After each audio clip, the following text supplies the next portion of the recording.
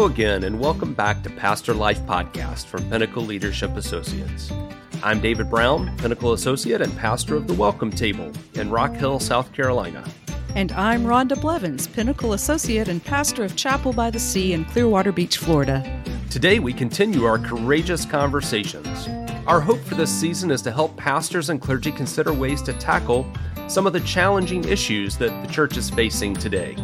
Yeah, so some of our episodes this season focus on a particular issue or topic, while our bonus episodes introduce methods or models for how we might lead courageous conversations in our different parishes.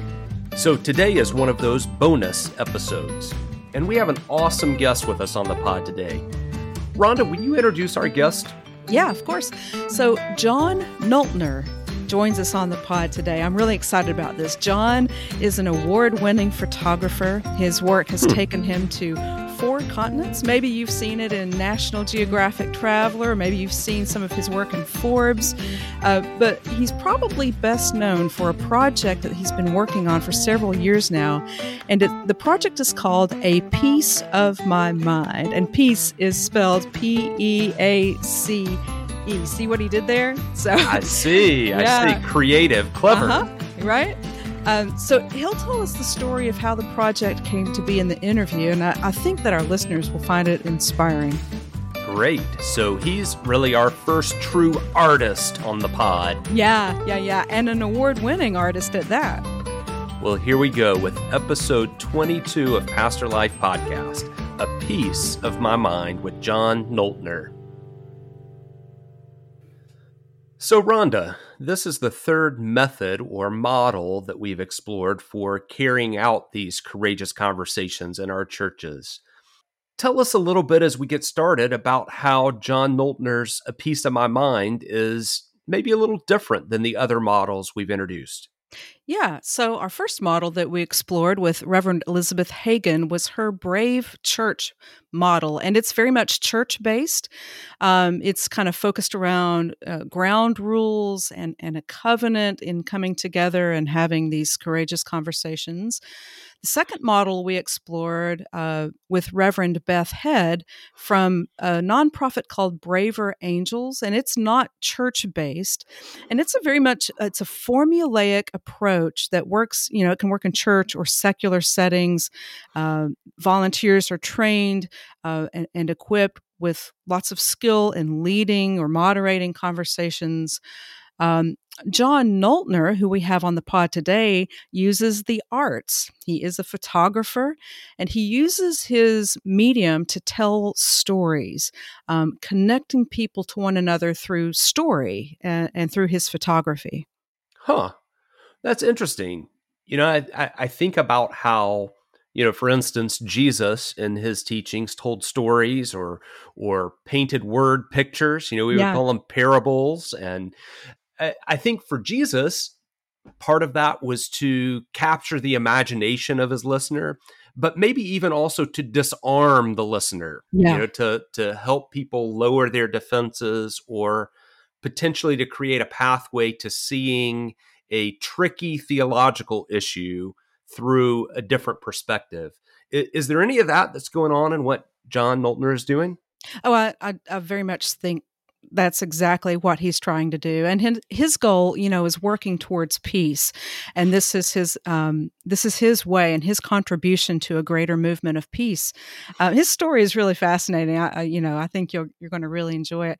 But when we think about story, the thing I've always said, or thought at least, and said occasionally, is that you can argue with me about anything, but the one thing you really can't argue with me about is my story. Yeah, and it seems like story is a particularly human sort of thing. Yeah. I mean, I know that scientists and biologists sort of debate about what is it, if anything, that distinguishes human beings from the rest of, created animals, creatures, that maybe this is part of it, some ability to reflect, some ability to tell our story. And if that's a unique part of what it means to be human, then I think it's also a unique part of our connection to one another. And if we're experiencing these divides around cultural wedges or difficult conversations, then, story might be as good a pathway forward together as anything. Maybe better than lots of things, right? Absolutely. Yeah. So John's going to share some of his methods for using stories and art to connect people across divides. Is that where we're headed? Yeah, that's exactly where we're headed. And I'll kind of explore with him how churches might engage his work. So, yeah, I think our pastors and clergy listening in will really enjoy hearing from John Noltner. Well, let's go to the interview. We welcome to the pod today John Noltner. John is a gifted storyteller and photographer. He's worked on 4 continents and he gathers accounts of human courage and grace and resilience. His work has appeared in National Geographic Traveler, Forbes, Midwest Living, New York Daily News. His series, it's called A Piece of My Mind. It's been produced as 2 award-winning books, as well as 4 exhibits that travel the country for presentations such as the Nobel Peace Prize Forum, Everyday Democracy, the National Civil Rights Museum, and the Gandhi King Conference on Nonviolence. All of those conferences sound awesome. I want to go to all of them. John and his wife, Karen, have pulled up their anchor in Bloomington, Minnesota, and they've taken their lives on the road full time in search of stories of hope, healing, and transformation.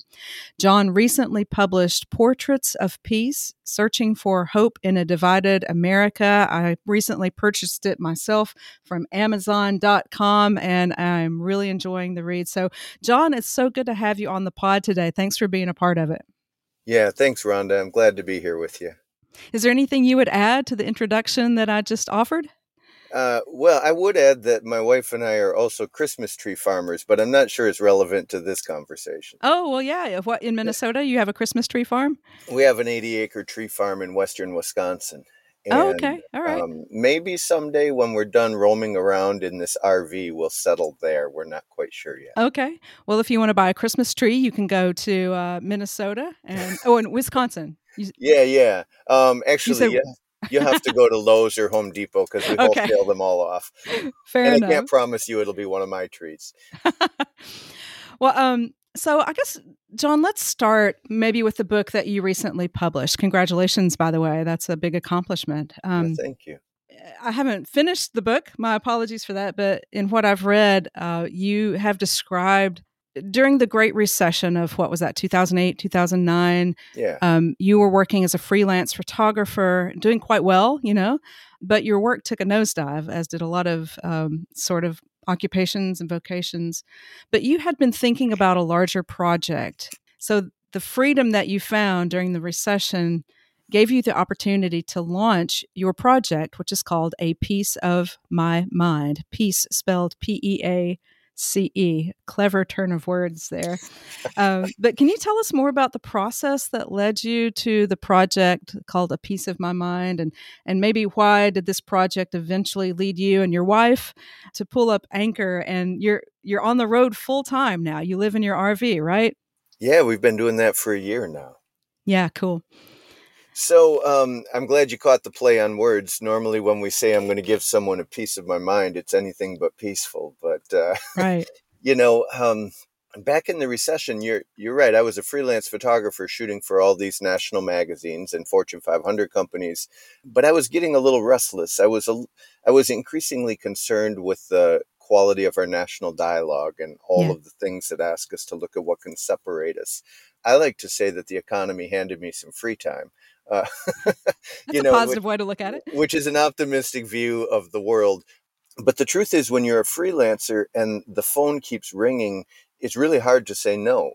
When your schedule fills up, and especially when it fills up with really interesting and fascinating projects, you don't say no to that. But I felt like there was something more that I should be doing. Well, when that space opened up in my schedule, I really wondered if there was something I could do with my skill set, with my photography and storytelling, instead of looking at what divides us, to try to remember what connects us.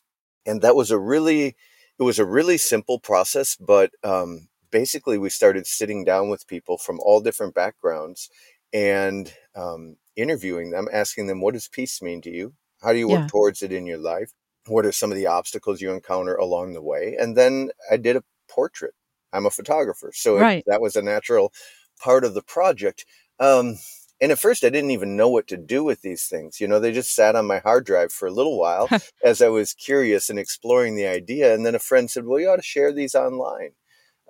So I did. And then we found funding for an exhibit. We found funding for a book, and started realizing that this was a body of work that we could use to encourage people to have conversations, Yeah. to really foster public dialogue around the common good and around finding healing and transformation and growth in communities. Oh, that's a beautiful story. So you were interested in peace and what you might do to foster peace. And would you say a little bit about what role your faith played in that? I mean, this is a group of pastors, right, and clergy. So, Right, right.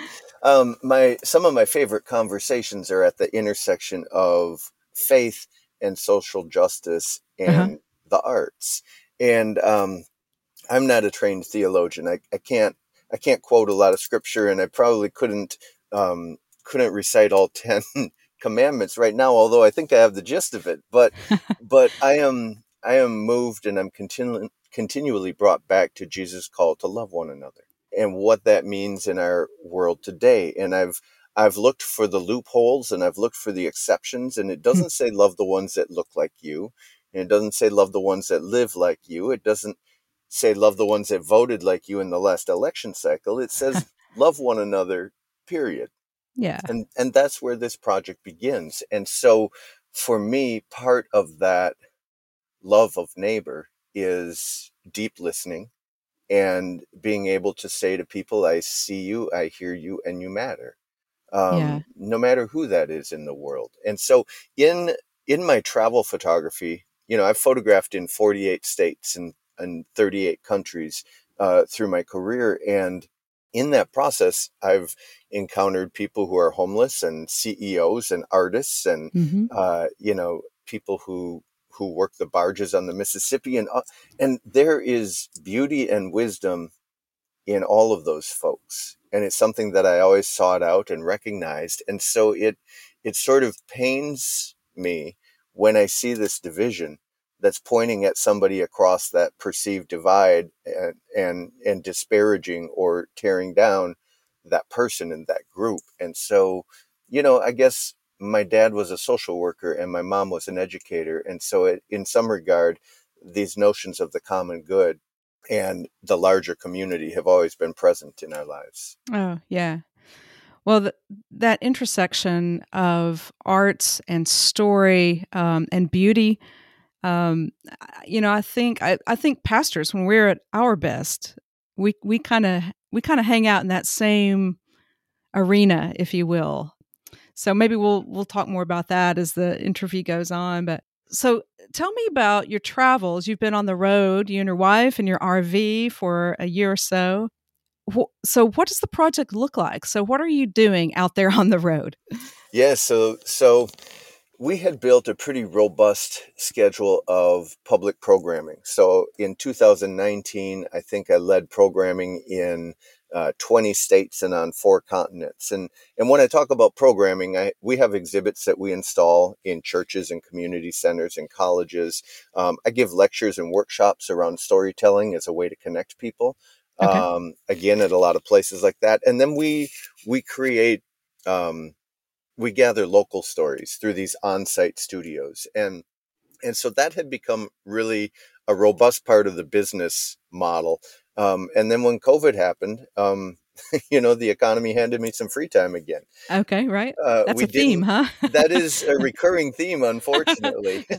But we are resilient and we're creative, and so we find a path forward. And so um, we realized it was going to be some time before public programming could return. So we just wanted to focus on gathering new content.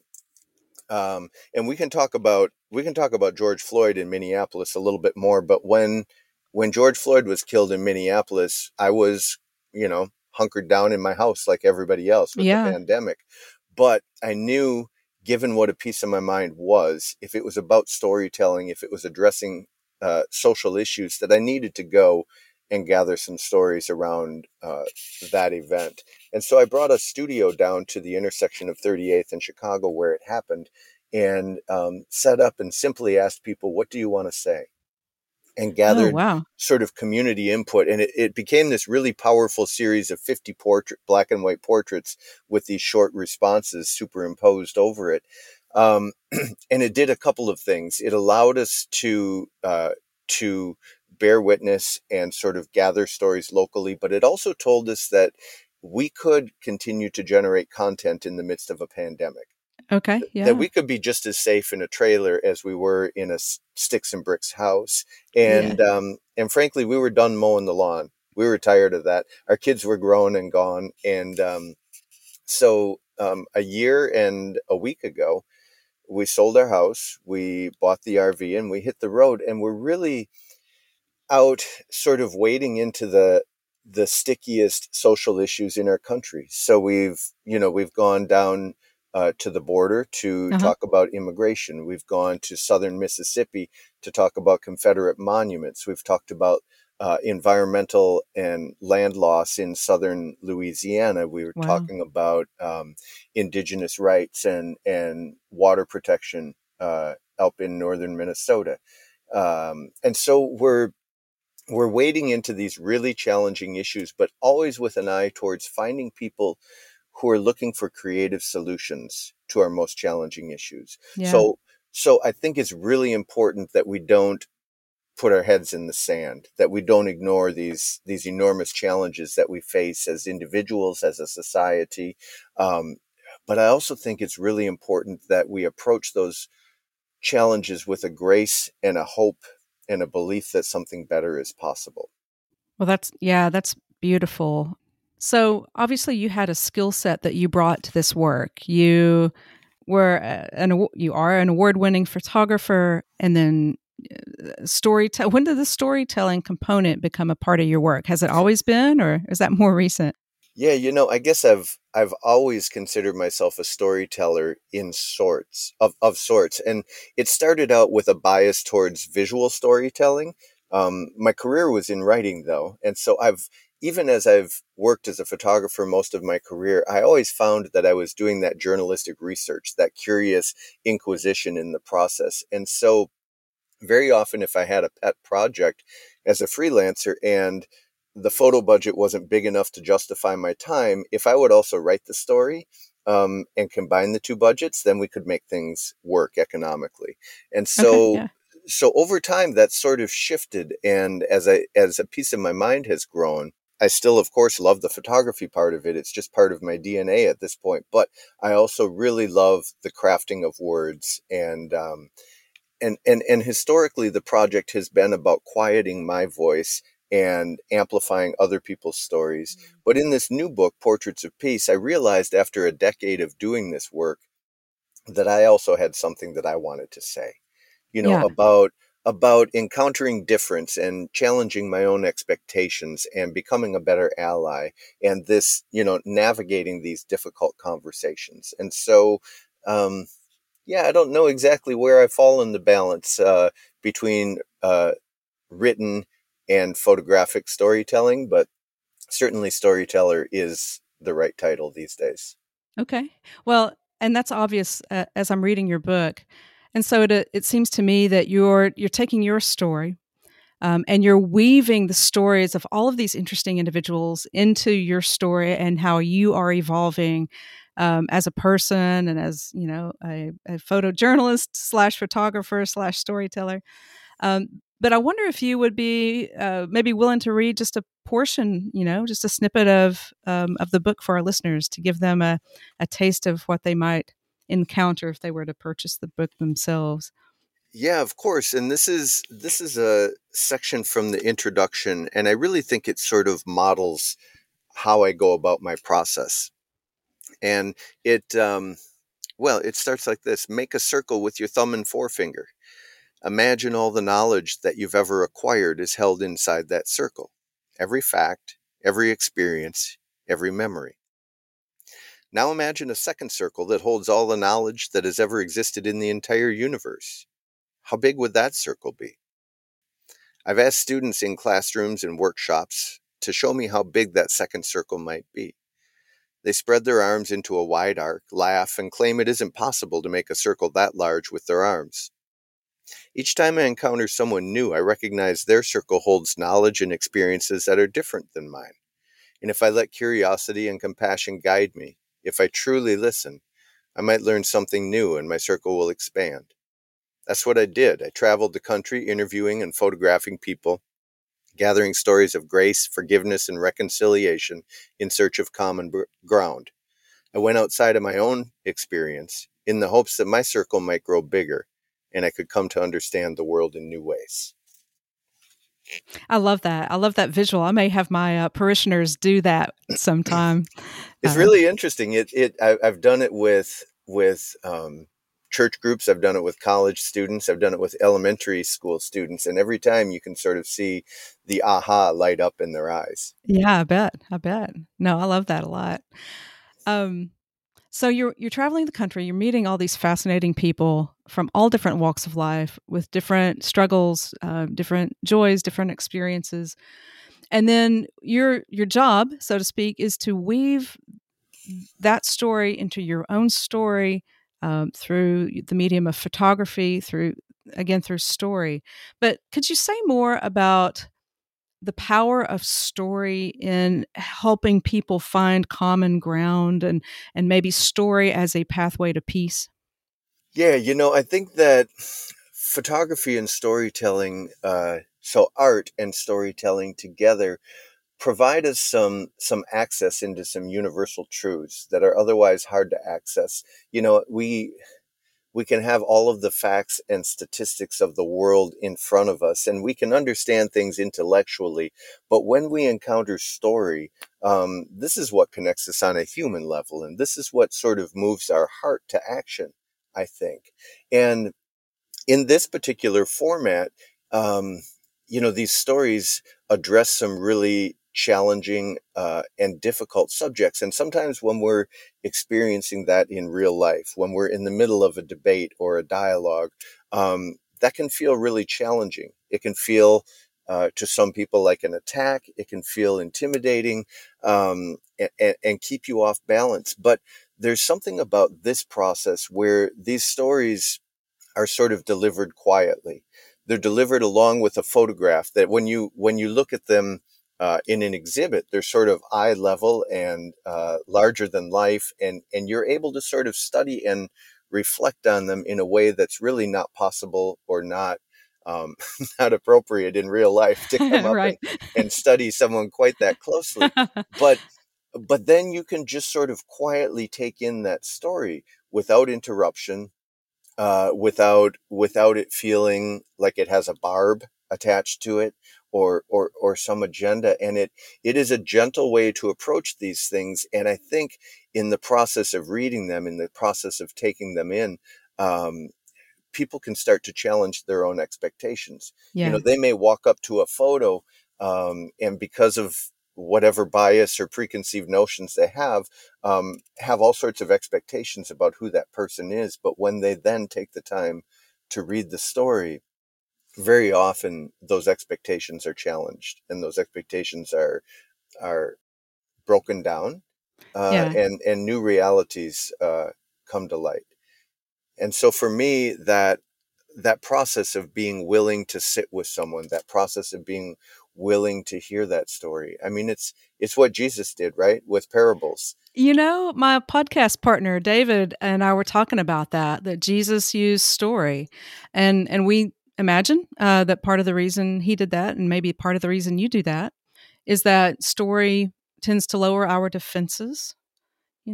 I can't really argue with you about your story. I mean, I can argue with you about a lot of things, but your story is probably not one I would have much ground to stand on. So, yeah, right. That's yeah. somebody's truth. And I may disagree with them, but I can't argue that that's how they feel.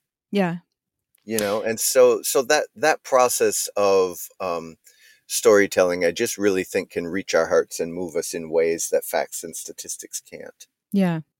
You mentioned gentleness, that it's a gentle approach.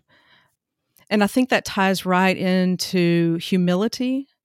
That if we're going to work towards peace, if we're going to find a way to build bridges, that we can't do it with a hammer or an AK-47. Is that the name of a gun? I think that's a I gun. think it is, yeah.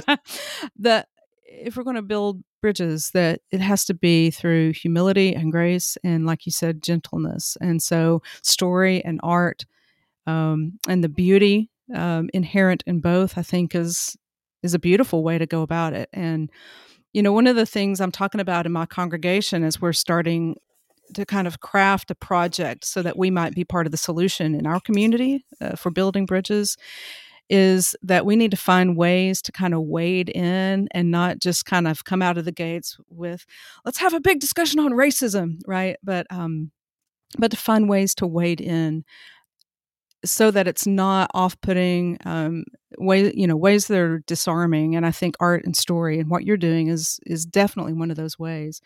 So I want to shift a little bit to kind of logistical matters, like how might, or maybe how have you seen pastors and churches, use story in their ministries, and even have you brought your exhibit to churches, and what might that look like?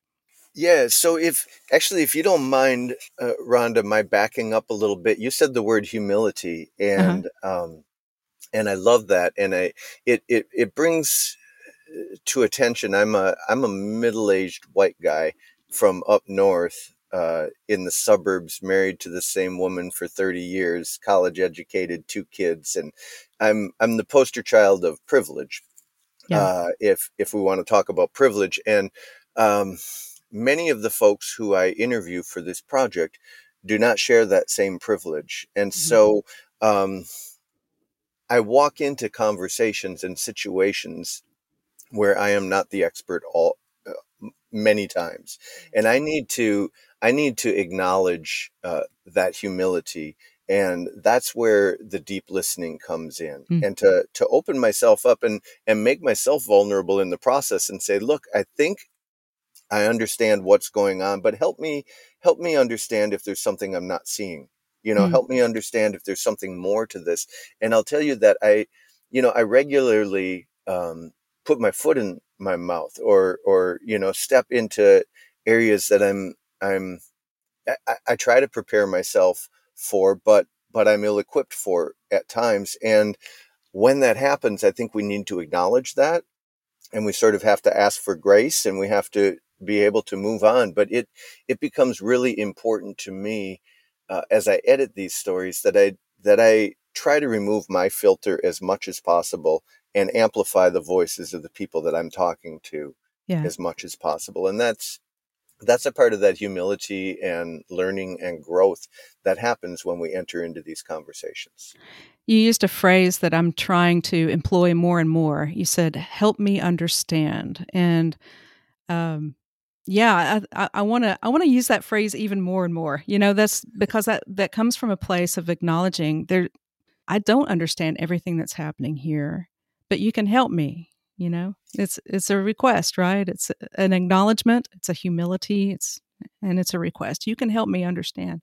Yeah, and at the same time, we can't really demand that other people educate us. But if we're in a space where we're having an authentic conversation, and this comes out of genuine curiosity, we can open the space for that to happen. Yeah. Good point. So you were asking about logistical matters. Logistics, yeah. How does this work? How does your program work? And have you seen churches, set up your exhibit, or is it mostly community spaces where you set your exhibit up and that kind of thing? No, we've done a number of church engagements. We just did one here in Tacoma, Washington, last month. And so very often what will happen, we have sort of these 3 elements of our programming that we do. We gather these local stories in studios, we do workshops and lectures, and then we do the exhibit. And so very often I'll do like a week-long residency at a church. We'll bring in the exhibit, we'll install it in the narthex, and at times we've done it in the sanctuary as well. And so you've got like this great cloud of witnesses all around you in the sanctuary, talking about ways to bridge divides. But we'll put up that exhibit so that people have time over a couple of Sundays to absorb these stories and to walk through. And then, of course, youth groups and Bible studies and whatever groups are gathering during the week can come and spend some time with it as well. Okay. Yeah. When we do it as a 2 Sunday thing, so we'll set up Saturday night, we'll take down Sunday evening the following week. Okay. So that first Sunday, I might do an adult ed session, or I might do the sermon, and we'll talk about stories as a way to connect people. Then through the week, we'll come up with a prompt that the community wants to talk about. You know, I was teaching at a place called Holden Village in the Washington Cascades. It's a retreat center, and their summer was focused around the theme of fear not. We see that a lot in the Bible, fear not. And so we asked people that week, when have you found unexpected courage? You know, to ask them for examples in their life where they succeeded at not fearing, right? Where they found that courage. And so through the course of the week there, we photographed and took those stories from, you know, a few dozen people. And then at the end of one of our evening Vespers services, we projected those back to the community of 300 people. And that's what I do a lot at churches. We'll do this studio process through the course of a week. And then in that final Sunday, we'll reflect their community stories back to them. And we've talked about all sorts of things. We've talked about bridging divides. We've asked people what's the unique opportunity of talking about race at this moment in history. We've asked what kind of, you know, how does your faith call you to reconciliation? We'll change the question depending on what a community wants to talk about, but at the end we share that back, and that gives the congregation a chance to sort of see themselves and their peers in new ways. Oh, I love that. And so that's kind of what our week-long residency winds up looking like. And it touches on a bunch of small groups, and then it has some large group components at the beginning and end. Oh, I love that. And somebody told me that, I'll scratch this from the pod. I'll edit it out if this is not true. But someone told me that you sometimes project your images onto like the side of buildings, like in a city situation, or? Yeah, we've done that. We, again, this is during COVID, when we were trying to figure out some ways to share public art when we couldn't gather in public. Oh, okay. And so when we had this series of photos from George Floyd's killing in Minneapolis, there was a Lutheran church about 8 blocks north of there that had this huge white wall that was just blank on the side of their sanctuary facing north along the street. And I'd sort of eyed it up for a couple of years, wondering if it would work to project something on there, but I didn't know what to project. I went to them with this series from George Floyd and asked if we could project those large on the side. So that was like 20 feet by 30 feet big. And for 10 nights, I put up a wobbly extension ladder and climbed up onto the roof and pulled the projector up there and projected it as public art for the community to see. Oh, I love that. And we've done that we've done that in other places. We've done it at colleges where we projected on the sides of academic buildings. We did it in a town in West Virginia where we did stories about resilience. And finding strength in the midst of difficult circumstances. And for a couple of nights, we projected those images on the side of one of their historic theaters so that people could come out to view them. And it's a really lovely public culmination of the work that we do in a community. Yeah, and it's quite a gift to a community too.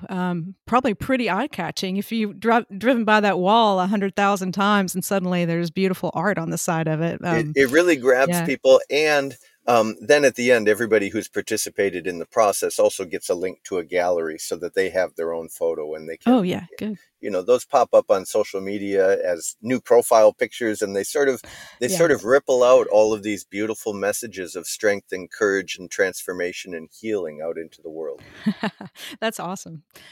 Well, I guess last question, and I tend to kind of wrap up my interview questions with asking what you might say to clergy, and with you, since you're a creative, and there's definitely a part of especially I think of preaching, it takes a lot of creativity every week to come up with something interesting and relevant and inspiring to say, right? So what might you offer by way of encouragement or advice to pastors or clergy about keeping our creative juices flowing? Man, how does the non-clergy guy advise clergy members? That's a challenge. I guess, and you all know this, we all know this, that we have to continue to feed ourselves. Yeah. You're, as an artist, one of my goals is to feed the community, to offer a spark to the souls of the folks around me, and help them dust off the noise of everyday life, to help them see things, either see new things or see old things in new ways. Yeah. Right. That's the power of art. I also think it's the power of preaching and the power of leading a congregation. But of course, and again, you all know this, but you've got to feed yourself in the process. You've got to keep your own soul going. And so for me, somebody asked me recently, how do you encounter all these stories of pain and not sort of internalize and carry that with you? And I responded and said, I'm not sure that I do. I'm not sure that I do keep it at arm's distance. And so there is a cost to doing this work. And I think there is a cost to being clergy as well, as you're caring about all of the other people around you. And so for me, keeping that creativity going is rooted in tending to your own soul, tending to your own heart. And for me, I mean, that's different for everybody. For my dad, it was carving wooden ducks. That's not my thing. But for me, it's being out in nature. And so when I can feel that my flame is getting dim, when I can feel that I'm running out of gas, whatever the metaphor is, I need to go back out into the woods or along the coast or into the mountains and recharge a little bit. So in a very real way, as we're on this journey dealing with all of these really serious issues, we're always close to nature and we're always spending time there to recharge. And I think that's my best advice, is to make sure you're listening to your own heart and tending to it as you need to. Yeah. Well, thank you for that. I think that's really good advice. You did well. You passed the test. Oh, phew. Good. Thank you. Well, thank you, John Noltner. And we can find your book on Amazon.com or at Broadleaf Books. And tell us your website. Yeah, the website is apieceofmymind.net. PEACE, like you said, or if people don't want to type all those letters, you can type the acronym APOMM.net. Okay. All right. Well, wonderful. Thanks again for being on the podcast today, John. It's great to talk with you. Thanks for having me. Well, that's a wrap for this bonus episode of Pastor Life Podcast from Pinnacle Leadership Associates. Our deepest thanks to John Noltner for being part of the pod today and for sharing a little bit about his story and his project, A Piece of My Mind. You can learn more about John and his project at APOMM.net. I guess that's the initials for A Piece of My Mind. APOMM.net. And you can learn more about Pastor Life and Pinnacle Leadership Associates at pinlead.com. That's PINNLEAD.com. And you know what, Rhonda? We probably don't take the time that we should to thank people who've been listening in to Pastor Life. There's a group of clergy who are kind of gathering around these conversations, and a year ago I would never have imagined that. So I'm grateful for the people who are listening in. I hope and I think that we're providing some good resources, and as always, we'd love to hear feedback from any of you who are listening out there in the world. Yeah, that's a good word, David. Thanks for that. It's been a challenging time for pastors over this past year and a half, and so it's good that we're finding a way to build some communities. So thanks for being part of our Pastor Life family.